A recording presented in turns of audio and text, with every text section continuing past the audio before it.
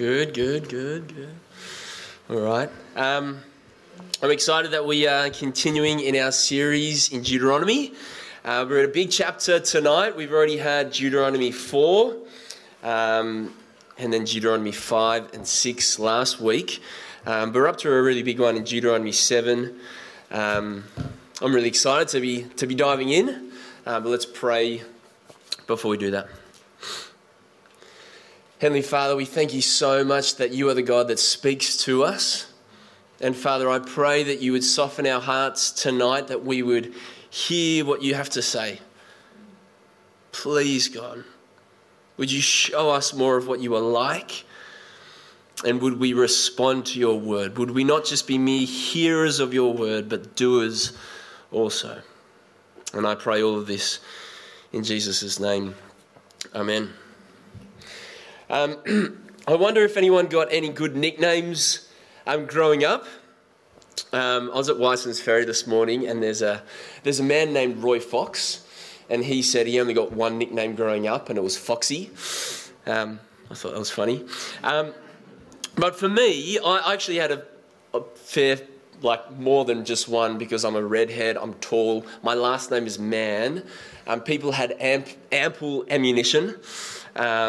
Some good ones throughout history was Matchstick, classic. On the back of my Year 12 jersey, I got Man-Child. And this other one was kind of funny because it's kind of like Christian as well, the Praying Mantis.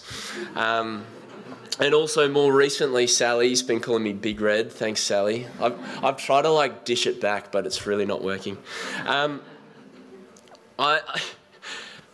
These nicknames that I've been given, they describe me to an extent, but I would like to think, at least I would like to think, so it makes me feel better. I would like to think that they are just scratching the surface of who I am. Maybe they're not. Maybe I just am a Big Red and that's it. But what nicknames do you have? How would people describe you? What do people say about you? I don't know if you guys have seen the Bourne movies. In the first one, the main character, Jason Bourne, he is found with some gunshot wounds. He's kind of just floating in the Mediterranean Sea, struggling. When he escapes, he is running for his life. And as he's running for his life, he's in this haze because he just doesn't know who he was. That'd be super scary, not knowing who you are. And I think many people in our world today are in a sort of identity crisis where it's pretty common to hear people say, just be yourself. But when you say just be yourself, who is that? Who am I? And you might think, Chris, that is way too deep to be talking about that on a Sunday night, but it's a fair question. Who are we? Is our identity wrapped up in just our appearance, just our job, our relationship status, our sexuality? I just wonder whether some of us are in a bit of a haze of uncertainty, just going, who am I? What is my identity? Because what we see in our passage tonight is God, he actually wants to tell his people, Israel, who they are. Just to remind us where we've been, we know that God, he has saved his people from Egypt. In Deuteronomy 1, God is described as being like a father who picked up Israel and he carried them out of there. It was all him. He saved them from Egypt. He brought them to Mount Sinai. He gave them the law. And yet we see that Israel, they are so quick to forget who saved them. And they are so quick to fashion and make this other god, this idol, this golden calf, and to bow down and worship it. They're so quick to do that. And because of this, because of their sin, that generation and their kids were left to wander in the wilderness for 40 years. And now we meet that second generation. For most of them, all they would have really known would have been wilderness. And we meet them and they're standing on the dusty Moab plains, and they're about to enter into the promised land, which their parents couldn't, and they're about to go in. And I just wonder what they would have been thinking as they're listening to their leader Moses, and as Moses is telling them that he's actually not going in. What would have this second generation have been thinking or feeling? Are we really a nation? Just been doing little bits and pieces, just wandering around. Who are we? And so Moses, he preaches, but he doesn't preach from a pulpit, he preaches open air, and he implores this generation to know who they are. And what I'm going to be doing tonight is I'm actually going to be using verse 6 as a bit of a frame, just like a frame that you would have for a picture, a bit of a frame for the whole of the chapter, so we kind of know where we're going. Because in chapter 6, Moses says two key things about their identity. So there are our 2 points tonight. If you're making notes, make sure you kind of jot those down. And firstly, Moses proclaims that they are a holy people. Let me read it out. It says, "For you are a holy people belonging to the Lord your God." Do you notice that Moses says, you are a holy people, not you will become, you are. This is your identity. You've been saved, you've been redeemed by me, I've carried you, and you are holy. The word holy isn't something we really use much today, but it just means to be set apart, unique, different, or even brightness. Now, you guys probably know just how on trend I am fashion-wise, clearly. That a few months ago I bought a fresh new pair of white shoes. They're on me tonight. When I first bought them, Pri said that they are blindingly white. They were sort of blinding his eyes a little bit. And that's true. And I remember when I was going to buy them, Helen just said, "Chris, don't do it. Like, they're just going to get so dirty. You will regret it." And I think just to maybe kind of prove my point, I have never taken such good care of any pair of shoes in my life. I mean, I don't just wear these bad boys anywhere. Like, when we went to day camp, I did not wear these on day camp because I'm like, they're going to get muddy and dirty and ruined. It's just not going to happen. When I took Ruby to the park, I'm like, I'm not going to wear my white shoes because Helen will be proven right and they're not going to stay white. See, God's people, they're holy. And because they are holy, God doesn't want them to be lured away into sin. Just like I'm not going to go walking through the mud in my white shoes, God doesn't want his holy people to be lured away to other nations into sin. He doesn't want that. And so that's why what he says at the start of chapter 7 is pretty radical. He says in verse 1, when they go into the promised land, they are to drive out many nations. He lists 7. They all end in "ite," so I've sort of called them the 7 ites, to drive out the 7 ites. But not just drive them out. Verse 2, they are to destroy them completely. That they're devoted to God. Make no treaty. Show no mercy. Don't intermarry. Don't get your kids to intermarry. For they will turn your children away from following me to worship other gods, break down their altars, smash their idols, show no pity. Verse 16. Verse 21, God is with you. God will drive out these nations little by little, burn their images. Verse 25. And verse 26, you must not bring an abhorrent thing into your house.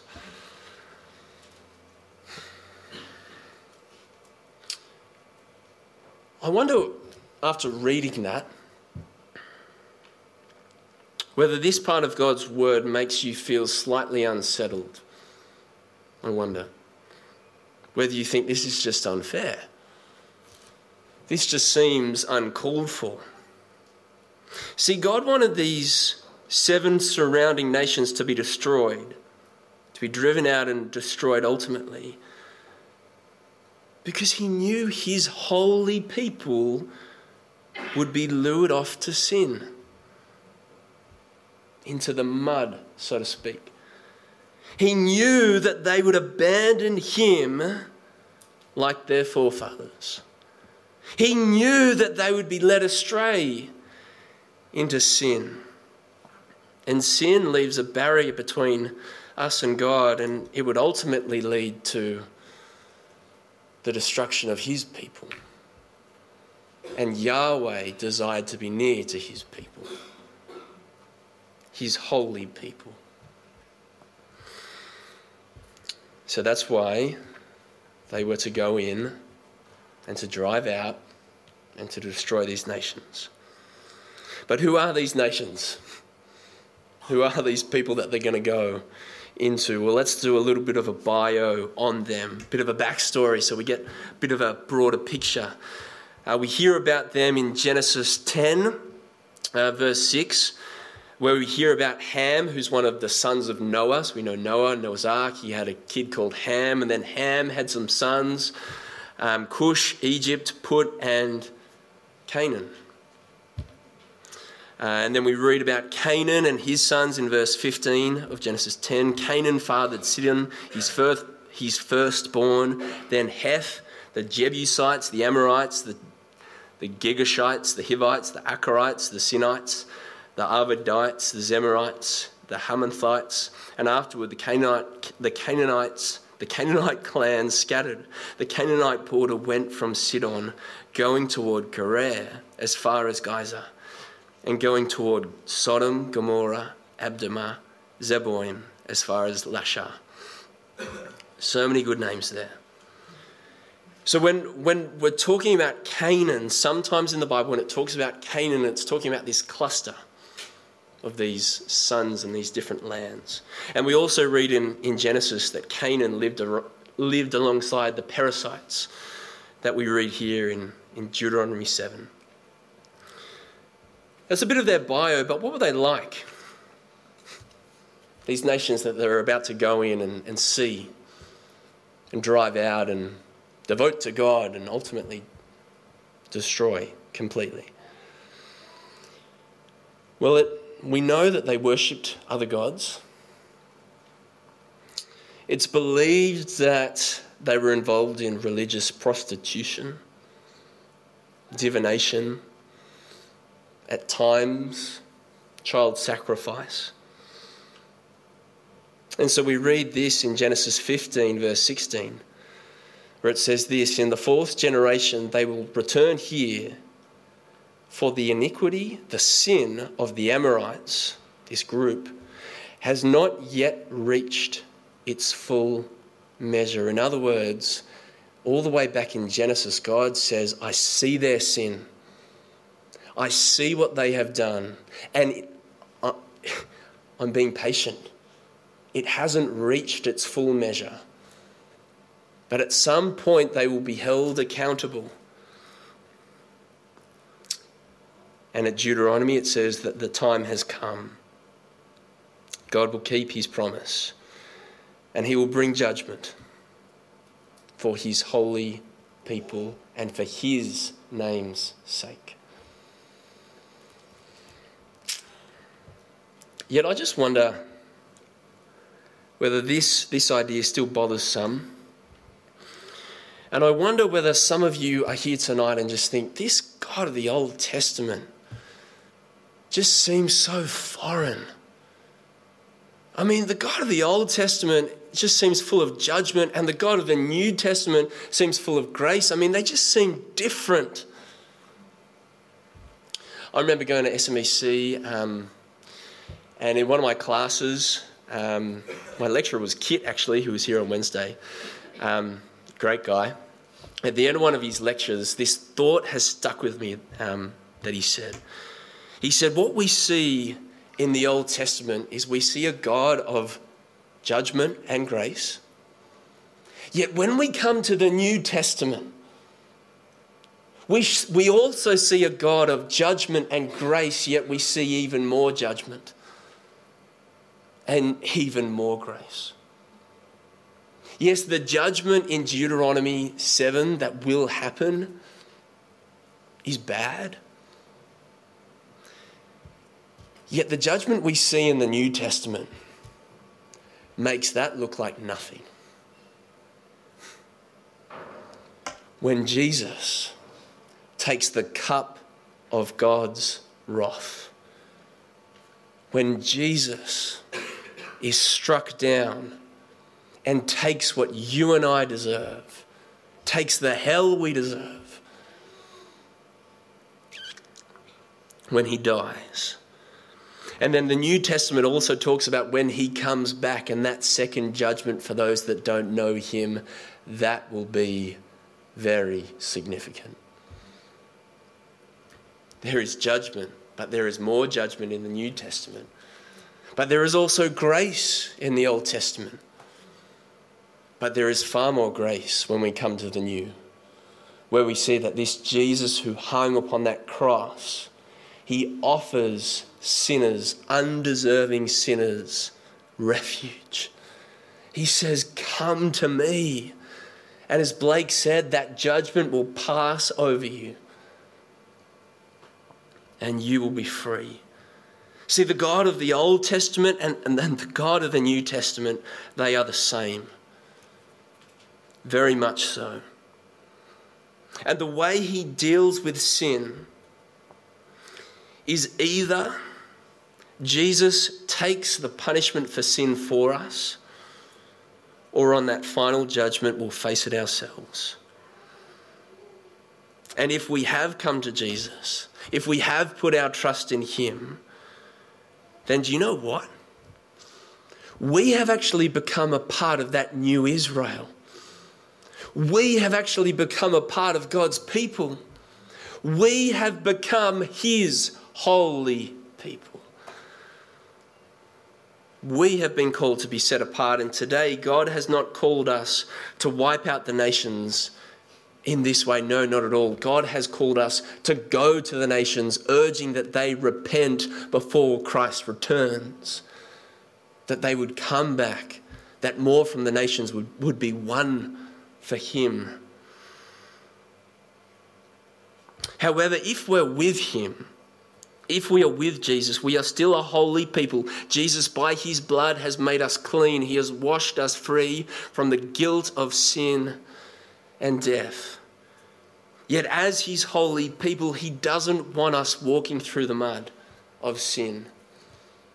He doesn't want us living in sin. He redeemed us. He saved us. And so he wants us to put it to death, to throw off the sin that so easily entangles and leads us astray. So what might that look like for you? A thought that I've had, this is just a kind of just a pastoral thought, has been it's really, really good to be meeting up with another Christian or another Christian mentor. For me, that has been so helpful because another person can actually speak into your life, and they're actually able to speak into those spiritual blind spots that we can't actually see. And so if you don't actually have someone that you're meeting up with regularly and praying with and reading the Bible with, please do that. And so they can actually speak into your life, and you can talk about that sin that is just kind of hanging on for dear life that you can't shake or break, that addiction that is just kind of stealing your joy in Jesus. Meet up with a mentor. That'd be really, really good. And another thought that I've had on this is, I know the Bible doesn't talk about dating. It talks about marriage and people not being yoked to the unbeliever. But I've been in doing youth ministry this is my 9th year. And I know what Satan's greatest tactic is that he uses more than anything else. And it's when a Christian comes and dates a non-Christian. Because often what you'll see is that someone's going to get pulled one way or the other, and it's often the Christian losing their faith. We're a holy people. Our faith is precious. Make sure we're meeting with people and we're talking about what's going on in our hearts. Whether it's pride or whether it's lust or whether it's ungodly anger or whether it's staying silent about Jesus. We're holy people. Doesn't mean we're perfect. We've been saved by Jesus. It's not by our works, it's by him. But as his holy people, he wants us to live differently than the world around us. We're a holy people. But secondly, Moses continues to this second generation. And in verse 6, he says this: the Lord your God has chosen you to be his own possession out of all the peoples on the face of the earth. See, the second thing about their identity here is that they are his chosen possession.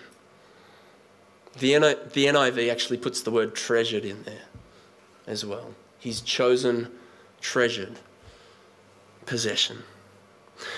I wonder whether any of you guys had toys growing up that you were attached to. My 3 siblings did and I didn't, which probably just shows that I had no soul, or I don't know. Who knows? Maybe it messed me up. My older sister had this one thing, and she had this yellow blanket called More B. Don't ask me why it was called More B. Such a strange name. Anyway, this thing, she was like glued to it. She was attached to it. She would never let it go. It was precious. And as the years rolled on, More B just kind of like turned brown and got gross, and it would just like kind of fall apart, and she'd still keep it. And I vividly remember one occasion when I was living at home and I think in year 12, I see this bit of rubbish on the ground. And I think, you know what? I'm just going to be the good son that I am, because like I always clean up, and I'm going to pick that up and throw it in the bin. And as I'm about to put it in the bin, I hear this shout from the hallway saying, "No!" And I turn around and I see it's my sister, and I'm about to put it in, and I just say, What's wrong? I'm doing like humanity a favour. Come on, I'm chucking this thing in the bin. And she just said, "You can't do that." And I said, "Why?" And she said, "Well, that's More B." I'm like, "You're kidding. I'll give you $10, I'll buy you a different blanket." Like, seriously. And she took it, and I'm pretty sure she's still got bits of More B. Why was More B so precious? It just didn't make sense to me. She loved this thing. See, secondly, what we see is that Moses says this in verse 6, the Lord your God has chosen you to be his own possession out of all the peoples on the face of the earth. And a fairly adequate question to ask is, well, why? It doesn't really make sense. And he answers it. God says through Moses, the Lord was devoted to you and chose you, not because you are more numerous than all peoples, for you are the fewest of all peoples, but because the Lord loved you and kept the oath he swore to your fathers. He brought you out with a strong hand and redeemed you from the place of slavery, from the power of Pharaoh, king of Egypt. Know that Yahweh your God is God, the faithful God, who keeps his gracious covenant loyalty for 1,000 generations with those who love him and keep his commands. God says to this second generation, I didn't choose you because you were more numerous, because you were this hotshot nation.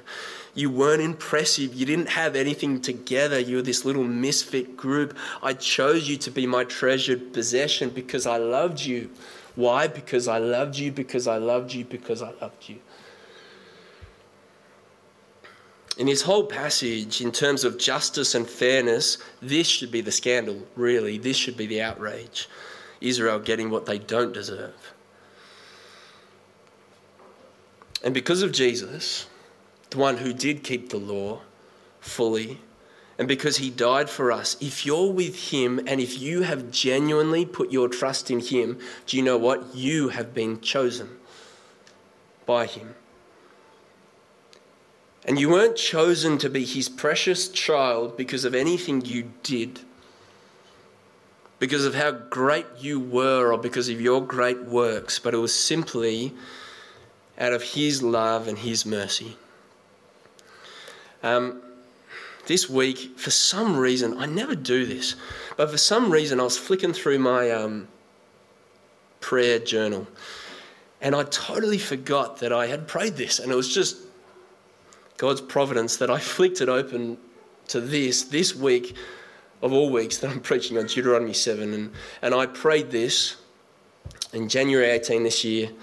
I said, "Dear Dad, thank you that you didn't choose me or set your affection on me because of how great I am, because I'm not. Because of how impressive I am, because I'm not.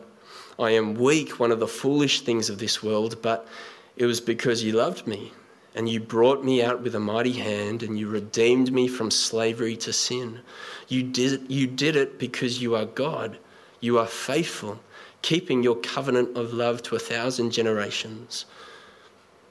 And now, because of Jesus, I'm your treasured possession. Thank you, and help me to love you with everything."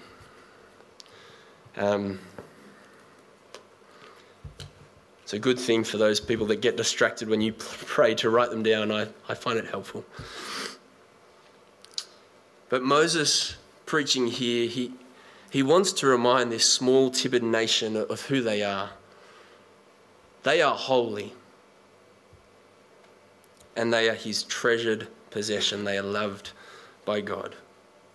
At the start of the night, I said, in our world today, many in our world today are in a bit of an identity crisis. We're not really sure who we are. We hear echoed from our movie screens, just be yourself. And we just go, I don't know who that is. I pray that God would remind us tonight. If you're not with Jesus, and if you haven't trusted in him, and if you are in a bit of a haze about this, let me implore you to come to him. He invites you. He would love you to be a part of his family, a part of his people. But for those of you who are with Jesus, know that you are holy. And that doesn't mean he wants us to be living with pointed nose, looking down upon others. But it does mean that he wants us to hate sin. He wants us to be throwing it off. We are holy, but we are also his treasured possession. We are loved by him, and that gives us enormous comfort and security. It frees us to action. It frees us to live for him. And it assures us that life isn't this epic test where we've got to try to earn his love. But in Jesus, we have it, and we can enjoy it. Don't buy the lies of whatever labels culture puts on you. Don't believe for a moment that your identity is bound up solely in your job, in your income, in your skills, in your friendship circles.